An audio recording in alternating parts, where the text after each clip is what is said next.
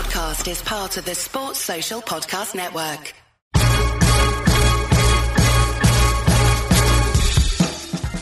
Hello and welcome to the Nat Coombs Show on ESPN. Good to have you with us, gang. Lots to be casting our eyes over. Week 9 of the NFL, done and dusted. Another explosive Sunday of football. Sunday night football didn't live up to the hype, but it was a brilliant performance from the New Orleans Saints. What a win for them. What next for the Bucs after that blowout? Some extraordinary scorelines across the league, including the Bills blowing the Seahawks out of the water. What about the Chiefs' run close by the Panthers? We'll talk Tua versus Kyler as well. So much more to get into. So let's welcome the brilliant Mr. Greg Brady. So Greg, straight off the bat, I've already worked out why Sunday Night Football was so one-sided. Well, I need a reason because I didn't invest my entire evening into early morning into it before a 3:50 a.m. Eastern time alarm goes off.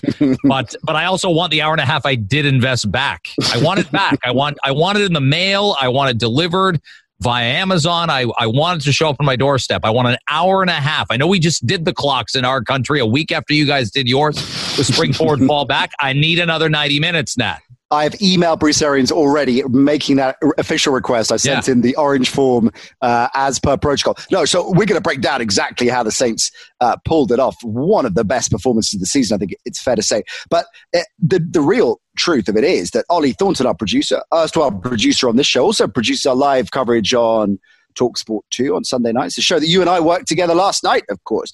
Was that him yesterday? I couldn't tell. I heard so little from him, in terms of keeping it on, keeping the ship afloat at various points. He's so busy studying like all 9, 10 games are going on simultaneously. It's all about the business, Ollie Thornton. He, anyway, said he's the reason. He's the curse of Sunday Night Football. Every time Ollie, who is one of the hardest working men in broadcasting, of course, every time he stays up and into the wee small hours and burns the candle at both ends, the game is a damp squib. And that's what he did last night. He said, I'm staying up for this one. It's going to be one of the games of the season. And it was an absolute blow. It was a game that was done before half time. All right, which was, and as we were talking about just before we started recording, much of the delight of the Sunday Night Football producers on NBC, who were trying, and Michaels and Collins were trying to find any angle they could to keep you locked in, to keep you focused. I mean, extraordinary first half performance from the Saints, wasn't it? Extraordinary. And I will get to that. I've always found that fascinating. I don't think there's anything that equates that, being a sports fan in North America. We get mid-afternoon Champions League games, or we got to get up early and, watch the big tennis tournaments, the French Open and Wimbledon. But there's nothing quite like, people even say with doing breakfast radio here, which I've done from occasion to occasion, how do you get up so early? And especially when you're doing sports specific, you lay it out there for them. You say there's 17 weeks where there's 3 NFL games that end about 12:08 a.m. Eastern time. And you got to pick and choose. You guys even more so. Like, look at even this week's matchups. Indy at Tennessee on the Thursday, Ravens Patriots on the Sunday, which in previous years was an utter can't miss. You have to watch it. And then Minnesota and Chicago. Again, Minnesota-Chicago a week from next Monday, Nat, that is one where you're like, let me know how it worked out. Give me 10 minutes of highlights, snip.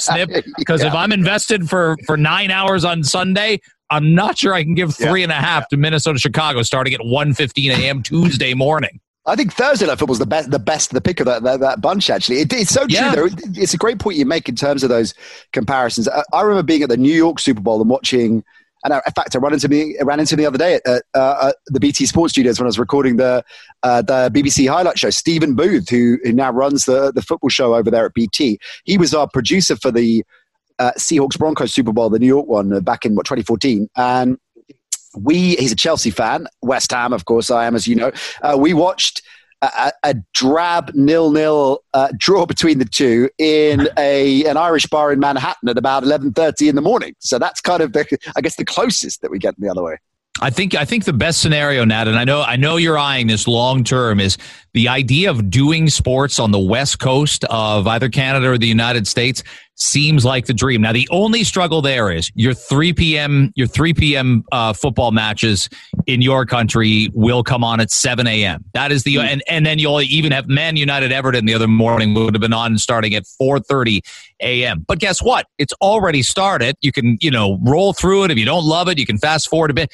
The idea of the live thing, I've always said, being on the west coast of North America seems like the ideal place to consume sports on an international basis. It's not England, and it's not the Eastern time zone here in Toronto. We're way too bleary. Brady already dropping the big hot takes. It's not England. That's 5 minutes. All right, let's look at how the Saints did this then, because it's difficult to know where to start, really, by which I mean, of course, this impressive offense that we went into this game, I guess, pretty much uniformly believing that the Bucs were a top 3 defense in the NFL, quite possibly the best defense in the NFL.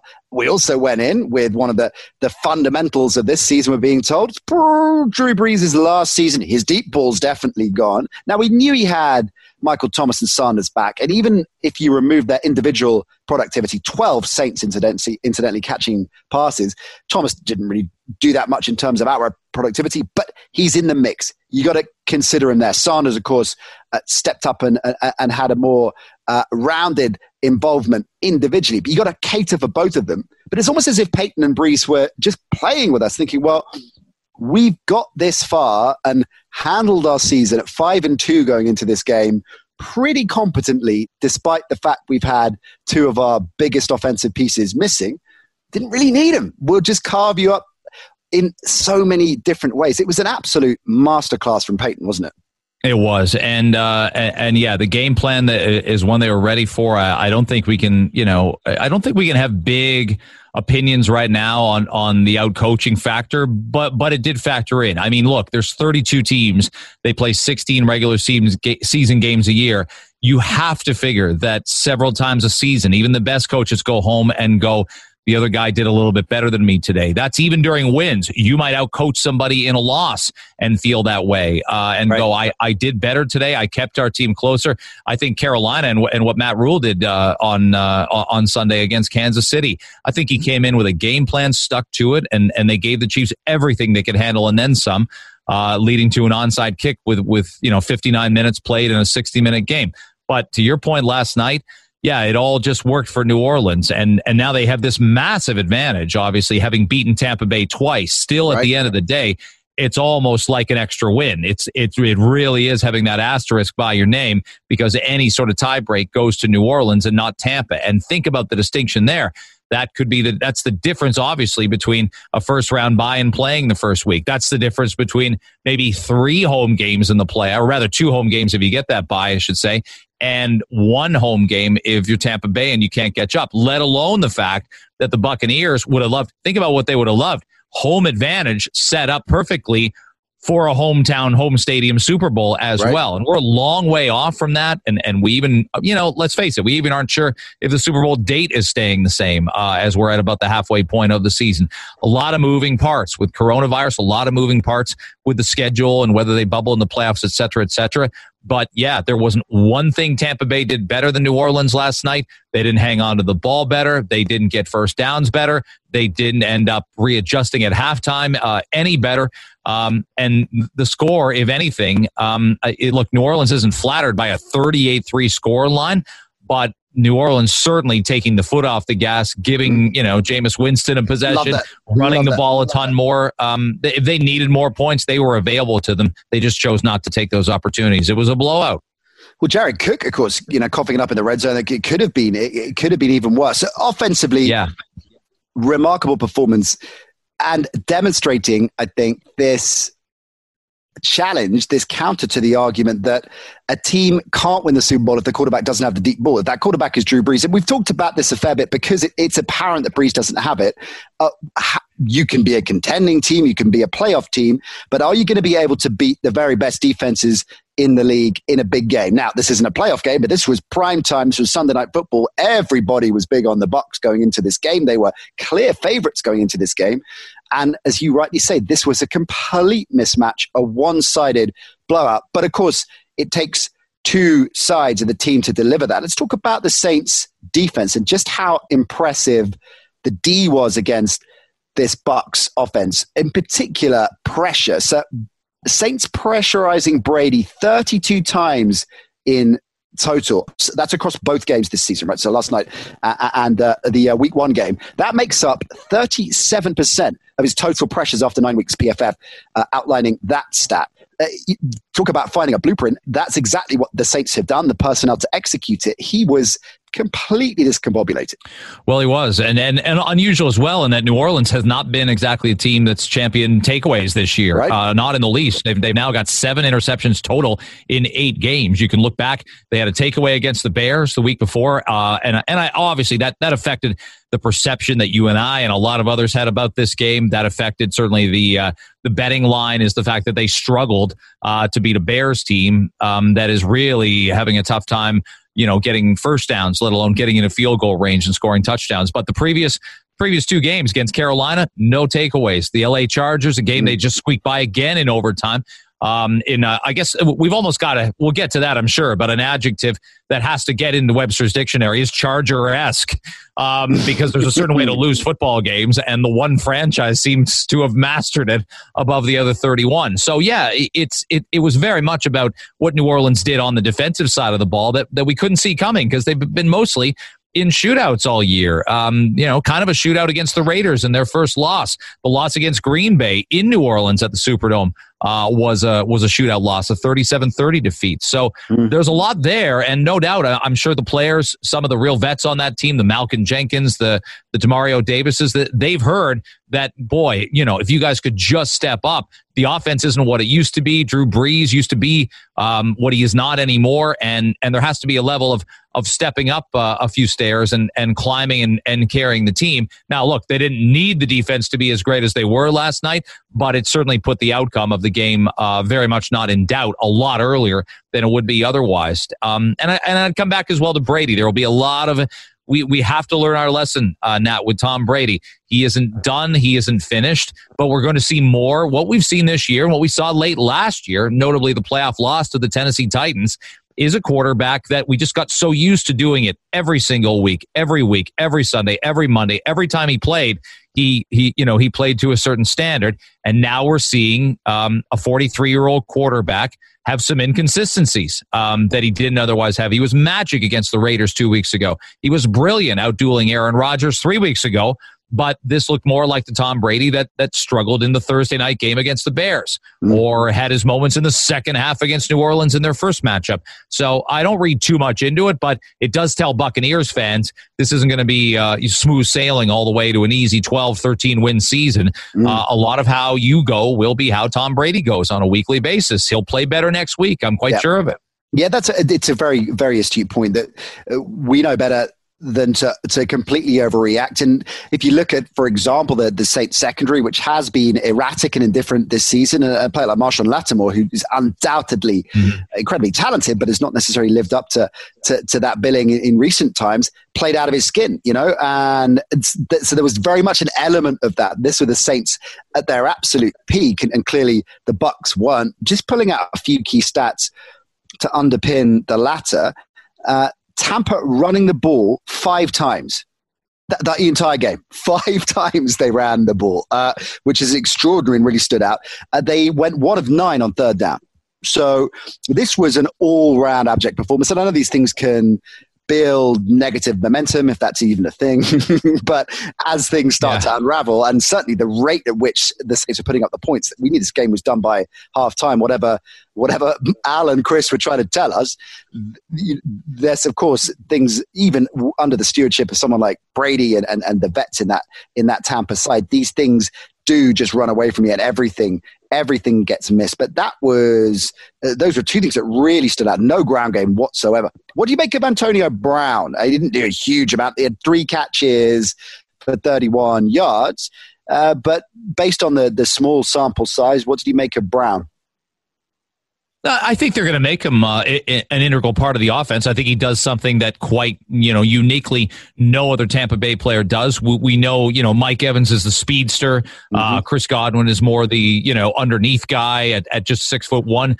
But, if Brown, I think Brown is going to be somebody that Tom Brady does not bring him in. And yes, obviously he had input. No one would believe otherwise, that it's just an organizational decision or it's Bruce Arians' call. But, the fact that Antonio Brown was on the field last night contributing, it's going to be a slow burn here to see where this indeed goes. Remember, when you fall out of favor with Brady in New England, and it's not arbitrary. I'm sure there was always consultations with Bill Belichick. But remember how much Randy Moss started not to be utilized before all of a sudden, snap of a finger, he's traded. To I think with the Tennessee Titans at the time before he went. Did he go to Minnesota, back to Minnesota first, and then to Tennessee? That was a weird year. I remember doing on radio with Neil Reynolds his first game as a Tennessee Titan in Miami. But I can't remember if he went from Minnesota to Tennessee first. I think he did, didn't he? Neil Reynolds' first game as a Tennessee Titan. He went to Moss's first game as a Tennessee Titan. But Moss, am I remembering he this right? He went to the Vikings and then the Titans. Yeah, he went to he left when he left. And I remember at the time the Patriots. We was talking with Nink about this, Rob Ninkovich, when he was on the show a few weeks ago. As I went into the story in depth, I'll give the brief version, but you like it, Greg, with your love of football. It was around the time that Rooney and Ferguson were having problems over here, right? And the contrast was really, really stark in the way that Belichick and the Patriots just pulled the cord and let Randy Moss go, whereas it was almost the diametric opposite here in terms of how United were placating Rooney despite his very vocal disenfranchised vibe. So really interesting. But he went to Minnesota and then bounced to Tennessee in the same year. Yeah. Very, very strange stuff. But I think about that with Antonio. So, and there have been other wide receivers as well. Dante Stallworth was one with New England. And look, we saw the relationship blossom at times with Tom Brady and Josh Gordon. There was a reason Josh Gordon got multiple opportunities with the New England Patriots because Tom Brady saw him as an important cog to the offense. So, I think he's going to contribute, Nat. I think I don't know about the confidence of the off-field stuff, and I'm sure we're all, quote-unquote troubled by some of the accusations that still exist, that still have yet to be borne out against Antonio Brown. He is absolutely entitled to, fair jurisprudence and fair treatment in the court system, but that doesn't mean you have to hire him. And I don't think there's any other group except the Buccaneers, because of Tom Brady's urging, that were considering such a move. He'd obviously been hanging out for a good chunk of time in which a lot of teams could have made that acquisition. But as a pure football player, since that's what we're talking about, I don't think he's going to have a minimal impact in this offense. How much he plays and how much he gets targeted, it's probably up to how hard he works. Okay, let's move on. So many games to talk about, some absolute thrillers, including the Miami-Arizona game in the later window, of which we were a little bit skeptical, weren't we, as to the entertainment value with the games they looked on paper, but they were all really, really compelling. And this was the one that stood out for obvious reasons going into it, with Tua against Kyler, two of the most exciting young quarterbacks in the league, although with Tua still up until about, 14 hours ago, UK time, unsure, based on what we'd seen so far, a pretty indifferent start in his first game as an NFL quarterback. Really, really moved forwards in this one. He looked clutch when he needed to. He got better as the game went on, Greg. I'm still absolutely love watching a southpaw quarterback, and it's great there is seemingly going to be one in the league for a good few years to come. But it was tit for tat, and they were going backwards and forwards. Kyler's involvement in this game, not to be underestimated. Really, really thrilling stuff. And of course, if Zane Gonzalez had knocked that 49ers through, then we might be talking about a different situation here. But the Finns now improving to 5-3, and all of I can work out anyway, the majority of the NFL UK family Twitter sphere in this morning so far has been about, wow, the Dolphins are back. This is exciting. The playoffs, here we come. Is everyone getting a little bit carried away, do you think? A touch, but I thought this was an important benchmark game. And had they lost, I think, Dolphins Nation would have been absolutely well within their rights to look at it and say, we're not there yet. This is a year of transition. It's been a quarterback job of transition just to move as they did from Ryan Fitzpatrick to Tua just in the last couple of weeks. And you documented how, the numbers aren't fantastic for the Rams game. A, you're playing Aaron Donald, and B, he didn't need to do very much by the fourth quarter with some of the Rams mistakes and some of the effectiveness of Miami's defense. And yeah, you laid it out, I thought, astutely, in that game could have just turned on the one turnover, the Kyler Murray fumble. If that's a Tua fumble and not a Kyler Murray fumble, there only was the one turnover in the game. But we had a lot of excitement. I know there were a couple of people, laying out there that it's really too bad that as it's structured right now, these quarterbacks would only play in the same game once every 4 years, based on not being in the same division, not being in the same conference. But it was a ton of fun, and that's where the NFL is at right now. I don't know of an era. Of course, it's a quarterback-driven league. But I don't know of an era where you've got so many exciting young quarterbacks. When you run down the schedule, it's just you check all the boxes. You're like, oh, great, Joe Burrow's playing in this one. Awesome. Justin Herbert's in this game. And there's still veteran quarterbacks that obviously excite us. But even yesterday, the game we had a lot of emphasis on the radio side was Russell Wilson and Josh Allen. Almost two different generations of quarterback. Wilson's not that old, but Allen's only in his third year as a starter. Yeah, I look at Miami and I think that they're a little more advanced than I thought they would be. There's some consistency with the running game. Tua adds to that. 7 carries, 35 yards. And that was vital. It's exactly what Murray's done in Arizona is de-emphasize the need to have that sort of traditional horse in the backfield, a Jerome Bettis or a Ricky Williams carrying the ball 24 times a game. You don't need that in the modern day NFL if you've got quarterbacks that are Kyler Murray and Tua. But yeah, good chemistry with Devontae Parker. I think that relationship's going to flourish. I think Devontae Parker can play with anybody, but he's finding, not much of a snap adjustment to get with Tua. So this will be, at 5-3 for Miami. And with that extra playoff spot that we've documented before, they're in good shape. But there's a lot of teams that are going to look at Miami and say, we think we can take one of those spots away from you. And to point out, they snuck into the playoffs the last couple of times when they've been in the playoffs. There really haven't been expectations. They got just pulverized by Pittsburgh when they got in with Matt Moore when he replaced Ryan Tannehill and won a couple games down the stretch. They got pulverized a couple times.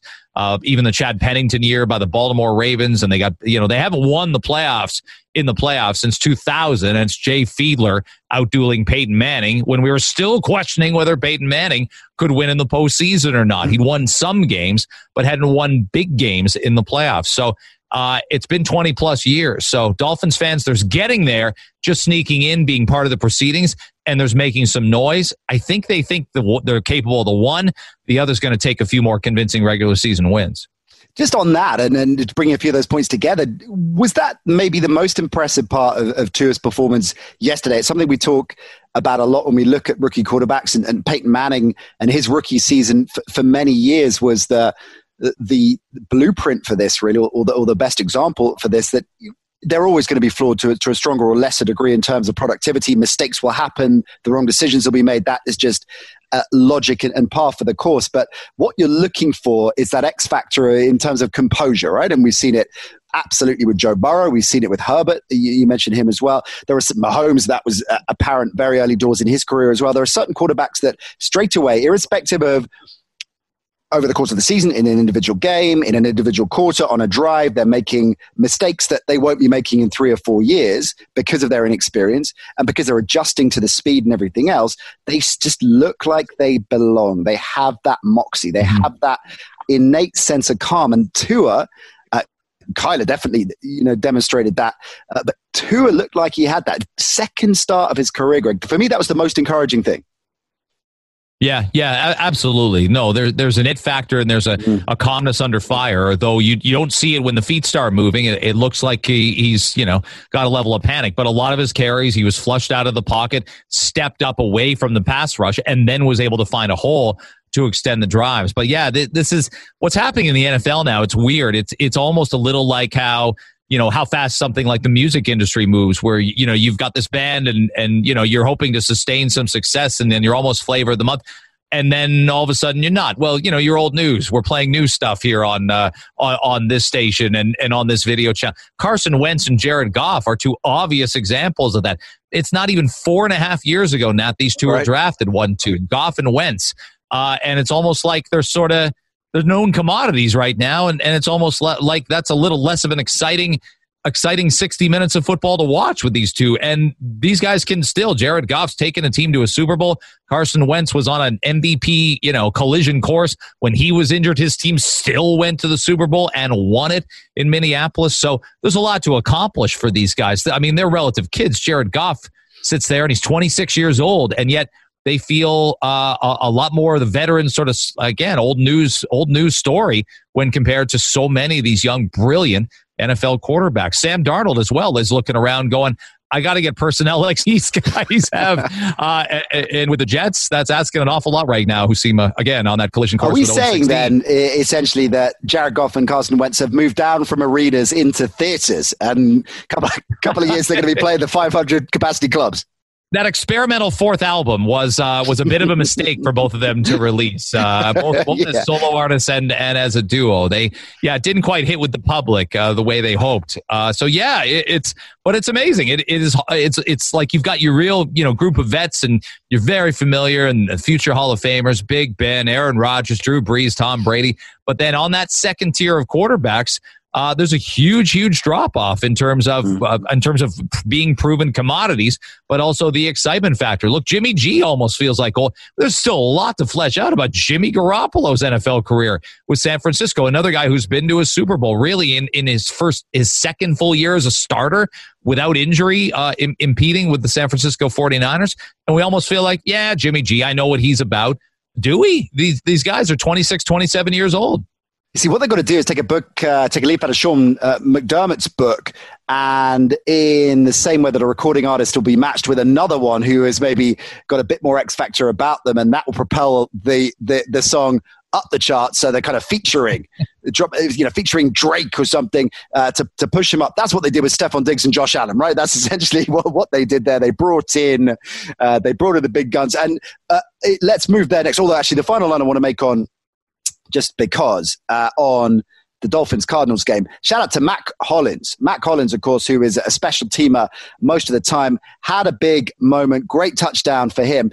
And we love Mac Hollins around these parts, Greg Brady, because a couple of years back when he was a Philadelphia Eagle, came over, one of the players that was brought over for promo the International Series games, and we did the big summer event where lots of media are there and you meet the players. It was a really fun outdoor and with lots of flag football going around. I brought my two little boys to that, and Matt Collins was an absolute gent, and in particular flossed, as in Fortnite, the game, and the floss dance, flossed with both my kids on camera, which made their year, let alone that day. And let me tell you, he had some moves, Greg Brady. I mean, I've seen you on the dance floor. Oh, you sure. You can definitely cut a few numbers, but this was an altogether different level. So he was a stand-up gent. So I want to salute you, Matt Collins. Always liked you, and I'm glad. Now, did he still have the hair then? Was he rolling with the full-on? Yeah. He had the hair. He had a kind of.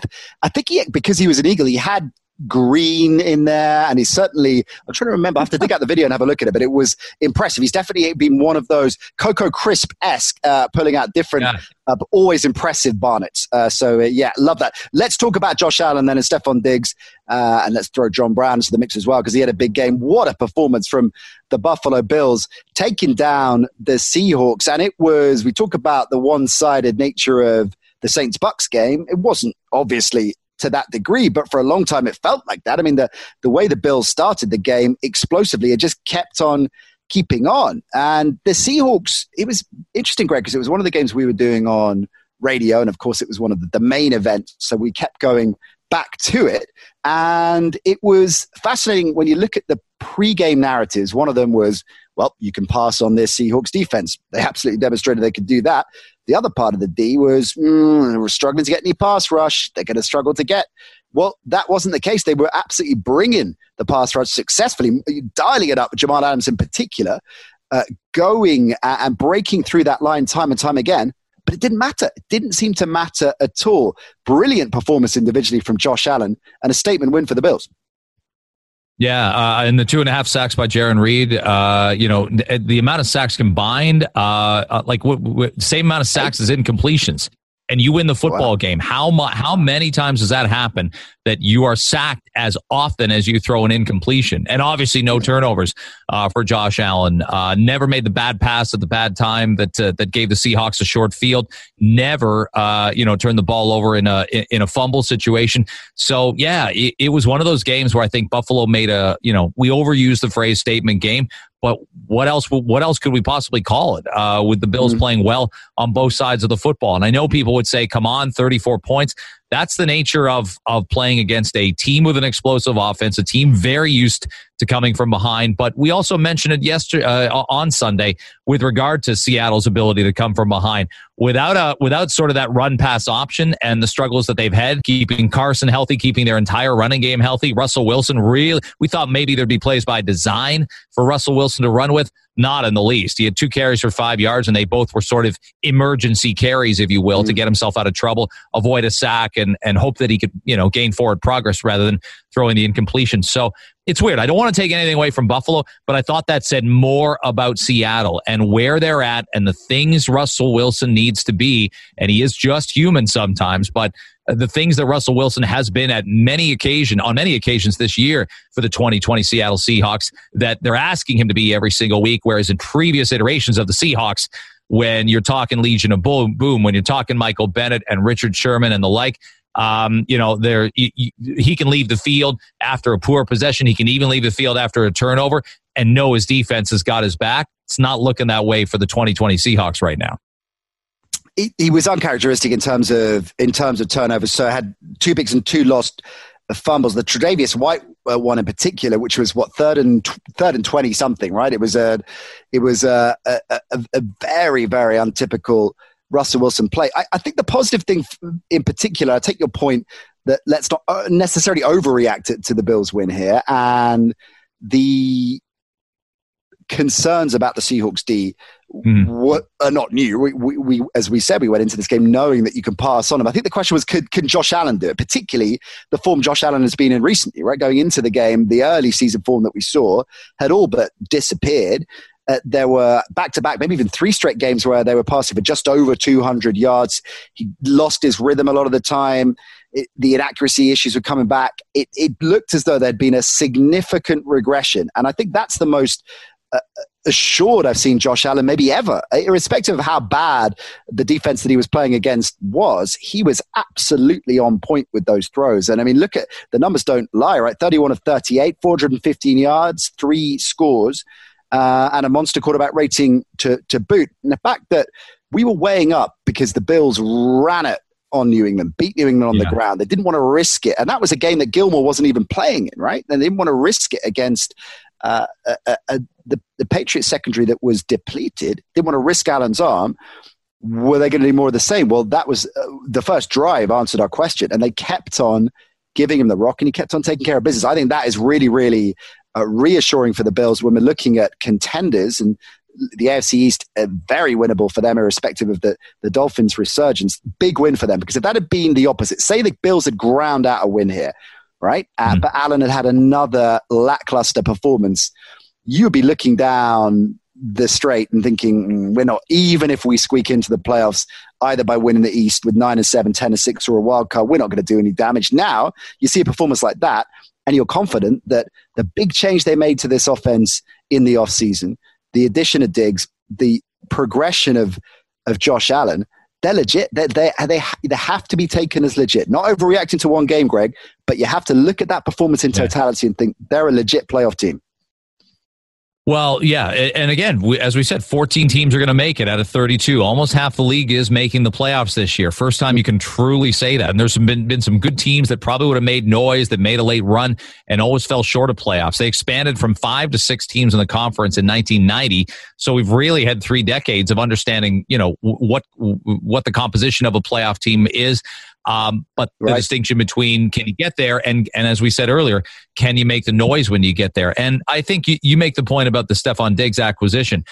It was the right time to dive into that pool and trade for a player that may have, not necessarily outlived his welcome in Minnesota, but that was looking for a new challenge. If anything, obviously, that's a bad day for Kirk Cousins when he finds out the Vikings have traded Stephon Diggs. But remember, they did this with at a time when it wasn't the right time to do it. And that's when they acquired Sammy Watkins, and they went all in on trading, for Sammy Watkins so they could draft him and look at where they were at the time. EJ Manuel at quarterback, Tyrod Taylor at quarterback, other guys that just weren't ready to take the Bills to the proper places. Their defense wasn't fixed at that point. And this is sort of the Rex Ryan era of the Bills as far as coaching goes. It just seemed a little bit discombobulated, and it just looked like Rex was not the right. Maybe he wasn't the right guy for any team at that time. Everyone's time eventually runs out, but certainly Rex and Buffalo, that was not a marriage that seemed for the long term. But when you invest that much draft capital and trade to go up in the draft as Buffalo did to go get Watkins, 4th overall, you better be a lot more ready to win than the Bills were. They go get Diggs, and they've already got the quarterback, the best quarterback the franchise has had since Jim Kelly. No question about it. So we're talking about a team that made its transaction and dove into that big pool at the right time to go get an elite wide receiver. All right, let's move on because there are so many other games I want to get your take on. The Steelers getting it done ugly against the Cowboys. Here's a question for you. Next season, Greg Brady, look into your crystal ball and cast your mind forward 9 or so months, however many months it is. You got 4 players I'm going to give you. Garrett Gilbert, Dak Prescott, Tony Pollard, and Zeke Elliott. Who's starting for the Cowboys next season out of those 4? Well, I don't think Prescott's going to be ready for opening day. That's the weird one, isn't it? Is I think Dak Prescott's still Dallas's quarterback of the future. Of course he is, but is he going to be able to rehab that injury in time to be an effective quarterback in week 1? Zeke Elliott is a really interesting case study here. We mentioned that Wentz-Goff draft. There he is, a top 5 pick. Not very in vogue to take a running back top 5. But you get a big, look, Jacksonville had no regrets after their first year of Leonard Fournette. They really didn't. They really didn't. He was great for them, and you just expected him to get better and better. That was a player, don't forget, some people said you could sit out your senior season, avoid injury, because quarterbacks have done this, but he would have been almost the first running back to say, I'm not going to play. I know I'm going top 5. I know my future is assured in the NFL. And obviously, some of it might be, some of it might be wear and tear. Some of it seems to be some of the dysfunction in Jacksonville. There's a lot of reasons why it didn't work out for Leonard Fournette as a Jag. But when you bring up Ezekiel Elliott to me, I think there's a guy, again, who's had some, off-field bad decisions. And the Cowboys, I feel like sooner than later, are going to end up questioning his commitment. I couldn't tell you who the starting quarterback would be because they got Andy Dalton, and I thought it was a real smart transaction at the time. And Dalton was never injured in Cincinnati, basically, until that last season. Almost never hurt. And even when he was that last year in 2019, Bengals fans were like, well, it's probably time to move on. He got us to the playoffs a few times. We've probably seen the very best Andy Dalton can give us as a franchise, as a starter, as a guy that could win 10 or 11 games on a consistent basis. Let's turn the page. But that's a different story for what Dallas wanted him for. It was strict insurance in case Dak Prescott, who'd barely ever been hurt in the NFL, did end up getting hurt. And what happens in mid-September? He gets hurt, and for the rest of the season. So couldn't have gone worse for Dallas in those departments. It's a really, really well put. Zeke said maybe the biggest concern of all, right? Even in an era where, running backs are interchangeable, we're led to believe, and the value, and this is the concern, I guess, with Elliott, of paying him so much. And we've seen it before, a cautionary tale of when players get paid, quite often their productivity goes down, right? 4th consecutive game, Elliott has had less than 65 yards, no touchdowns. I threw Pollard in because Pollard was more effective on the day again, right? And Garrett Gilbert, fair play, obviously tongue-in-cheek in terms of his long-term future in Dallas, but certainly outperformed the Noosh in terms of these young quarterbacks making their Dallas starts and gave it a go, Garrett Gilbert, that's for sure. But it is worrying times for the Cowboys. That said, we were chatting about this in the studio last night. I can't remember whether it was something we talked about on air or not, so apologies if it was. Those broadcasts go by in a blur. I think we were talking about the possible head coaching gigs going into next season, and McCarthy's, it's unlikely he's going to be one and done, right? But if Dallas was on the table, how attractive a destination, a landing spot would that be? And to underpin that a little bit, to give a bit more context, assuming that Dak is fit, assuming that Zeke can get sorted out, or that at least they're not going to get a good deal for him, and they paid him the money, so they're not going to cut and run, and he gets back to something like his former self. You've got Gallup, you've got Cooper, you've got some really exciting pieces there, but you don't have a defense. So is it one of those situations where you stack up big in the draft and have 3, 4, 5 picks that are defensively minded, and you'll get enough balance there, and actually Dallas could be an exciting team again quickly? Or do you think the worm has turned and this could be a good couple of years before they're contenders again? No, I don't think this is a long wait. I think this is something where it's a blip on the radar. It does show a few more holes than perhaps their most diehard fans thought.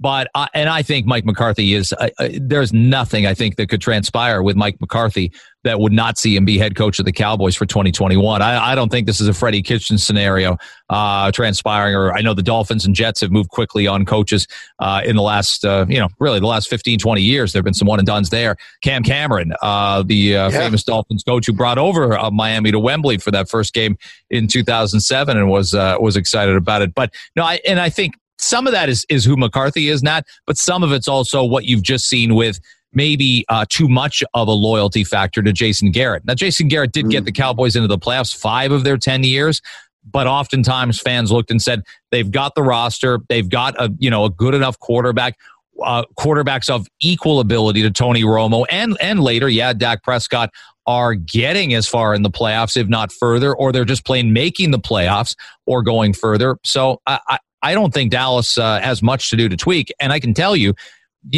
there's Cowboys fans in my life, in my existence, that, they're willing to take the foot off the gas for this year. They're willing to see where this goes. They're almost of a concept that to tank at this particular point and get into that top 5, maybe even the top 3 for a draft pick is not the worst thing in the world. Look, that would have been something had they beaten the Pittsburgh Steelers in that game.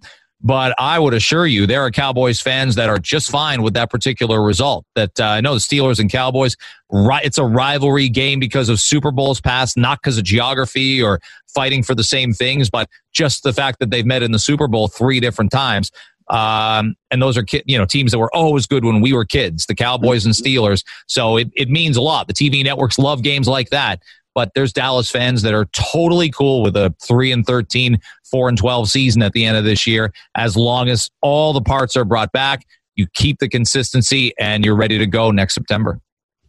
Well, the Steelers got it done, as I say, ugly against this, irrespective of what the future holds, clearly a banged up and fractious Dallas side who were in the lead for a lot of the game. The Steelers, though, get it done the hard way. They moved to 8-0 for the first time in franchise history, which is saying something given the remarkable and storied history of the Pittsburgh Steelers. The only unbeaten team in the NFL, and as we're talking about playoffs, we're getting nearer to that playoff picture. Got to remind everybody out there, different dynamic, of course, if you're the number 1 seed overall. It's never been more important to land the 1 overall seed because of that playoff expansion. That's the only way you're going to guarantee home field advantage. And the Steelers locking that in at the moment in the AFC. Let's talk a few other games. The Chargers, Raiders, another heartbreaker, as you mentioned a little bit earlier on, I think, Greg, for the Chargers. And of course, the positives, Justin Herbert looking strong again, 28 of 42, over 300 yards, 2 more touchdowns for him. But it was once again, as you said, finding new ways to lose games. The Chargers keep on rewriting the ends to games that you think are not possible that they're going to lose this one, and somehow it is taken away from them. We know this about the Chargers. They were like this for most of Phillip Rivers in that era. They've carried on doing it despite the change. It is just seemingly one of those things that we probably will never be able to truly work out. More importantly, I want to talk about the Raiders and how, in the context of some of the chats we've been having on today's show, how viable a playoff contender they are, because they seem to be, Greg, to me, one of those teams, and there's a collection of them up at the Rams in this conversation as well, very difficult to work out. 1 week to the next, and every team has good days and bad days, but they seem to be significantly different week on week. And even a player like Derek Carr, who is the check down king, we're told, is airing out the deep stuff and showing us what actually he can be a potent part of an explosive offense. Really hard to figure out, these guys. They're a tough team to figure out only because of the inconsistency week to week is a bit troubling. They've got it's funny you say that. They've got the exact same point differential, a -11 that the LA Chargers have. The Chargers are 2-6 and the Raiders are 5-3. But when they've lost, they've looked really dreadful doing it. And you obviously can isolate the Tampa Bay loss 45-20 a couple Sundays ago. And obviously they didn't look great in New England when we still wondered whether New England was really viable as an AFC East division winner. And they sure don't look it now.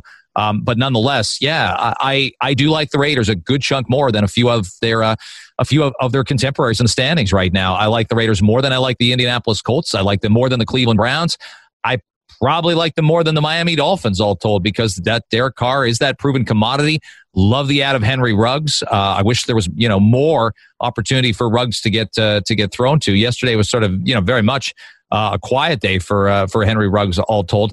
But yeah, Josh Jacobs in the backfield. I just think Aguilar is a veteran receiver.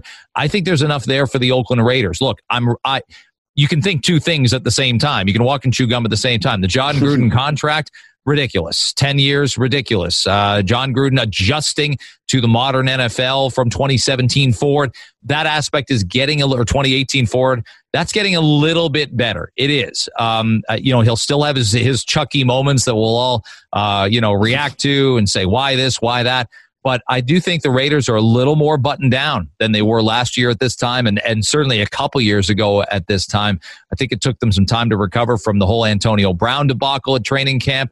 Being on Hard Knocks is never an awesome thing, even though John Gruden doesn't mind being on the camera, as we're well aware, and it's been well documented. But I'm a big Raiders guy here. They're not a personal favorite of mine. I've never been a Raiders fan, but I just think this team has a little something, and I see it as a 10-win team that's easily going to make it into the playoffs. Probably start on the road wildcard weekend, but it's getting back to somewhere where they just haven't been in a while. Yeah, line looked good as well, didn't it? So I think that they're there or thereabouts. The Ravens had a bounce back win against the Colts. In the end, the scoreline maybe flattering, 14-point win, 24-10 the final, and it wasn't plain sailing. Of course, going into the game, they were significantly impacted by COVID. So Marlon Humphrey was out, and other defenders as a result of the COVID precaution missing as well, but it didn't seem to affect the defense at all. Was that because they played such a strong game, or was it because the Colts were wildly indifferent offensively, do you think? Colts were a little bit of a letdown, and I am talking about things I'm not in on, people I'm not in on right now, and it's got nothing to do with the person. It's who the player is now, and that's Phillip Rivers. I'm just not seeing a guy that's going to be effective down the stretch, and I thought he might fatigue as the season goes on, and I think we're seeing it. It is asking a lot of Phillip Rivers. Look at the pass attempts just in the last 4 games. 43 against the Ravens, 33 against the Lions, 44 against the Bengals, 33 against the Browns. 2 of those are wins, 2 of those are losses. But this is not the quarterback you want anymore in a shootout. This is not the guy, clearly, very limited mobility. That's not what he's there for, is to scramble out of trouble. But it's not to make the big mistake. I thought the Colts were victimized by some play calling, some decision making. We talked about good coaches having bad days. To me, yesterday, I saw that with Frank Reich. I did not understand, down 2 scores, the decision to go for it on a 4th and inches with a chip shot field goal there, and still a ton of game to play. Now when you don't get it, you're chasing the points for the last 6 minutes of the football game. But to the Ravens, I think they're a steady group, and besieged by some COVID issues and besieged by some other injuries. If anything, I really think the big question mark for the Ravens has just got to be, when January comes around, how's Lamar Jackson going to play in the playoffs? And we can't answer that next week or the week after, the week after that. We've talked about that with Peyton Manning on this podcast. Is that you got to see it to believe it sometimes. And Lamar Jackson needs to get to the playoffs, have the Raiders be fit, healthy, ready to go. And he has to outplay his contemporary, whoever it is. And he hasn't done that so far in 2 playoff games. That's just the biggest factor as to whether the Ravens can go somewhere or not. Yeah, it's gonna be hang over his head, and we've seen with Romo and other talented players, it just becomes it becomes a perpetual thing, and of course, therefore, adds to become self-perpetuating almost. Year on year, if you're making the playoffs and not getting the win, the pressure gets even more, and that you could argue can get in the head and maybe impact the performance and affect it. It is by no means the Lamar we were seeing last season, so far anyway, and last week in particular. The Steelers played him and played the Ravens incredibly well, but it was, I guess, from a positive point of view for the Ravens, a very Jekyll and Hyde performance and ending on a positive. The second half from Jackson, 10 out of 10 throwing the ball, 119 through the air, 43 on the ground as well. Rallying despite an indifferent first half, showing that mental strength in what was a key game, because they posted back-to-back defeats, and a lot of people thought they might go down against the Colts. Then we'd be starting to ask serious questions about the validity of this Ravens side, but they get the win. Des Bryant, incidentally, made his NFL comeback, and we've talked about the need for having a receiver that Lamar Jackson can go to and count on, because Hollywood's great, but he's a burner and he's not necessarily that kind of player. Of course, he looks to the tight ends in that respect as the comfort blanket, but he is missing, I think, that type of receiver. And Des Bryant, I guess they're rolling the dice and very low risk there, hoping he'll become that. But it's a tall order to think Des Bryant's going to be anything close to resembling what he was 6-7 years ago. A couple of others for you, Greg, before we get out of Dodge. Dalvin Cook, let's get into officially calling MVP discussion open, because we've been banning that from this show for obvious reasons. Ludicrous to be calling MVP candidates after 3 or 4 weeks, but we're past midway in the season. I think it's fair to do that. And it's almost always a quarterback.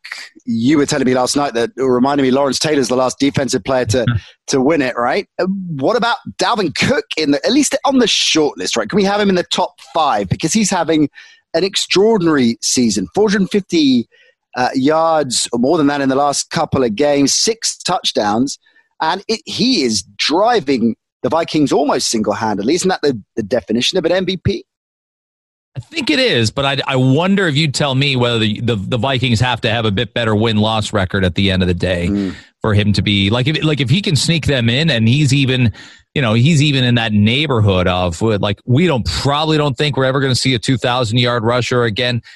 Of course, we're probably not. But if 1,800 is the new 2,000 and he's in that neighborhood, Derrick Henry would be the guy, though, right? There's a guy. I know he's got the extra game right now, but if Tennessee rolls into the playoffs and they're a 1 or 2 seed, if he blows past Dalvin Cook, that's going to be an intriguing race. And again, we don't really talk about that as much anymore, do we? Like we do, it's all about some of the races, whether it's, for, leading goal scorer in the Premier League, or that happens all the time, obviously, over here in the NHL, or, baseball has a lot of individual races that are really intriguing.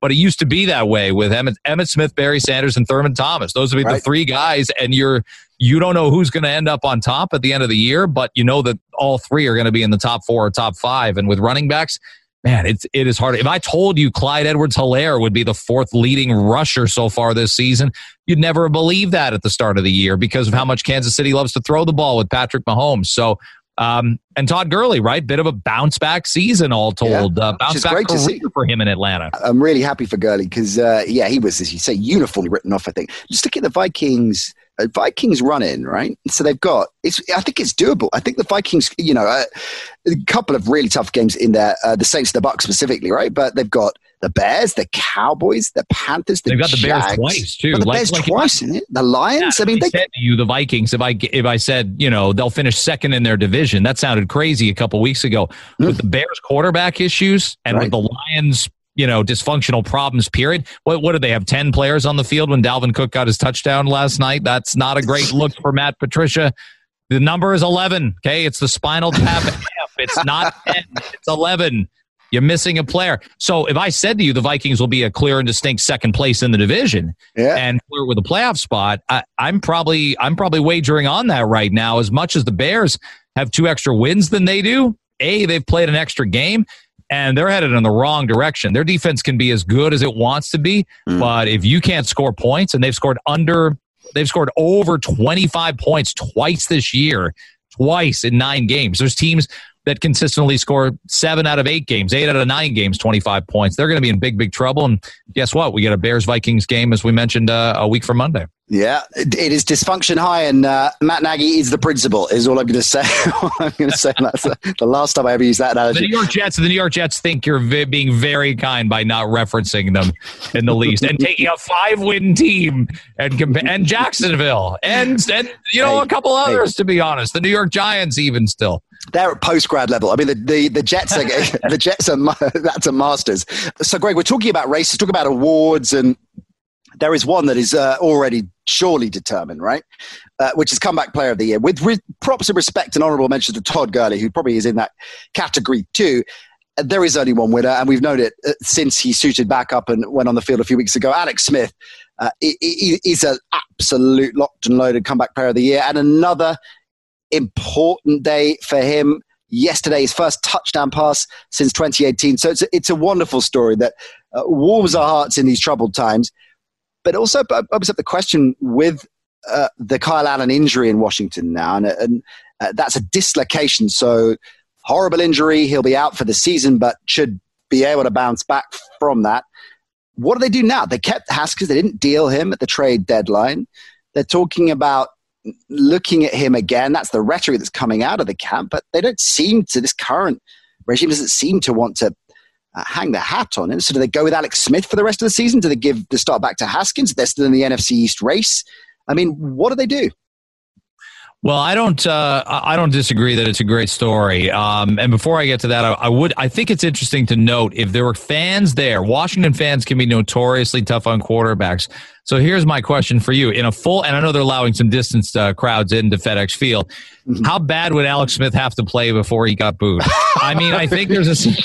Does he have to throw the Ty Detmer 7 interceptions when he was a Lions quarterback in Cleveland? He's got to check Delhomme up. He's got to throw a Delhomme to do it. I mean, Eagles fans booed Santa Claus and threw snowballs at him. So yes. I don't know if he was a Philadelphia Eagle. Alex Smith was. No, look, it is a really good story. There's no doubt about it. I do think he's best off being a guy that comes in and pitches out of relief, if you will. Dwayne Haskins, I think they need to learn a little more about him. Remember, regime changes are big things, and especially with quarterbacks, you end up sort of entering into a forced marriage. Ron Rivera may have opinions about Dwayne Haskins from training camp, from the starts that he's seen already, from watching from afar when he was with the Carolina Panthers, that may not suggest. I've seen it in Detroit Lions teams I've covered where Matt Millen comes in and, say Joey Harrington, his time is limited. It doesn't matter really what he does on the field or how much he tries to lead off the field. So Rivera may have already cast that die. I don't know, but I do think the safer pick right now, and I don't mean that from the potential for Alex Smith to get hurt again, is to go with Haskins, see what's there. And the worst thing that happens is Haskins plays himself into conversation for the job next year. I worry that Washington fans just look and go, so many other organizations have their guy. And their guy may not work out, but they're sort of, it's on a trial basis. I worry Washington just falls through the cracks, and the fans and the team itself don't love any of their quarterbacks right now. Yeah. It's going to be fascinating to watch that play out. We're out of time, Mr. Brady. Always a pleasure. You got me thinking with your musical references today, and actually with the Spinal Tap reference, I'm going to dig up Spinal Tap this week. I haven't watched it for a while, and it's one of the greats, and it's a long overdue watch in the Coombs household. So I'm going to dig up Spinal Tap, and we're going to catch up with you very soon. You're back on the show imminently. Yeah, well, exactly. Not necessarily before a vaccine, but if I am vaccinated, if I do the show highly vaccinated, no one's going to complain about that. I can assure you all my other vaccines are up to date next time we speak. I want to see the paperwork, and I'll give you an update on that email to Bruce Arians that we launched the show talking about. Always a pleasure, man. Cracking work as ever. Check in soon. Thanks, Nat. Great stuff from Mr. Brady. He's back not next Monday, the week after. We are back later on this week to get you set for week 10. So wherever you listen to us, however you listen to us, make sure you subscribe and you won't miss a trick. We'll see you for the week 10 preview later on this week. Bye for now.